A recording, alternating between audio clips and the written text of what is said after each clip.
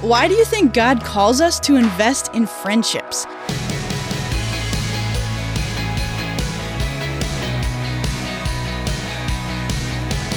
Hi there, I'm Emily Tenter, and welcome to Unlocked, your daily key to unlocking God's Word in your life. Sometimes we don't realize how essential community is. Friends, family, the church body, each is a gift meant to encourage and uplift. It's that community we're talking about in our devotion today. This one is called Friendship in the Laundry Room, and it was written by Allison Wilson Lee.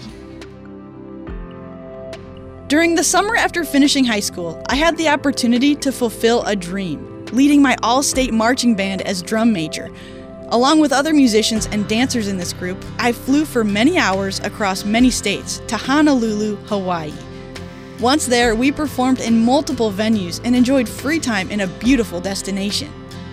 What would you guess were the most memorable experiences of that trip? Tropical beaches, beautiful food, the parade we marched in with spectators cheering for us? Surprisingly, no. My most special memories of that time centered around the laundry room in the dorm where we stayed. At the end of each day, finished with rehearsals and touring, we headed to our dorm. After dinner, we gravitated to the laundry room. It provided space for all of us to hang out where we had permission to be together. We talked and laughed and ate lots of candy bars. I have photos of gorgeous sunsets, but the pictures that bring a smile to my face are the ones of my buddies sitting atop washing machines and clothes dryers, making goofy faces for the camera. What about the laundry room made it significant? It gave us a place for community, a place to be together and build friendships. God is a relational God, and He created us for relationships. First and foremost, He yearns for us to be in relationship with Him. Even though humanity has rejected God, He came and made a way for us to be reconciled to Him. When we trust in Jesus for the forgiveness of our sins, we begin a relationship with the God who loves us. And God also made us for connection with others. We're not meant to do life alone. We're stronger when we have others to walk with us through life.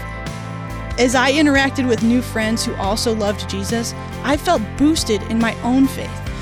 As you invest in relationships, you can be there to encourage your friends when they stumble, and you can receive their help when you need to be strengthened too. Proverbs 27 verse 9 says, "Perfume and incense bring joy to the heart, and the pleasantness of a friend springs from their heartfelt advice." So let's talk about this. Why do you think God calls us to invest in friendships? The Bible has great things to say on this topic of community and friendship. Check out Proverbs 17, verse 17, Ecclesiastes 4, 9 through 12, and Hebrews 10, 24 through 25 to keep God's Word alive in your life. Thanks so much for being here for this episode of Unlocked. Come back tomorrow because Andrew is going to be talking about the ones who need Jesus. Don't miss it. And don't miss the content and updates we post on our social media pages. You can find us on Facebook and Instagram at UnlockedDevo. And that is it for me. Thanks again for being here. Until next time, I'm Emily, encouraging you to live your life unlocked, opening the door to God in your life.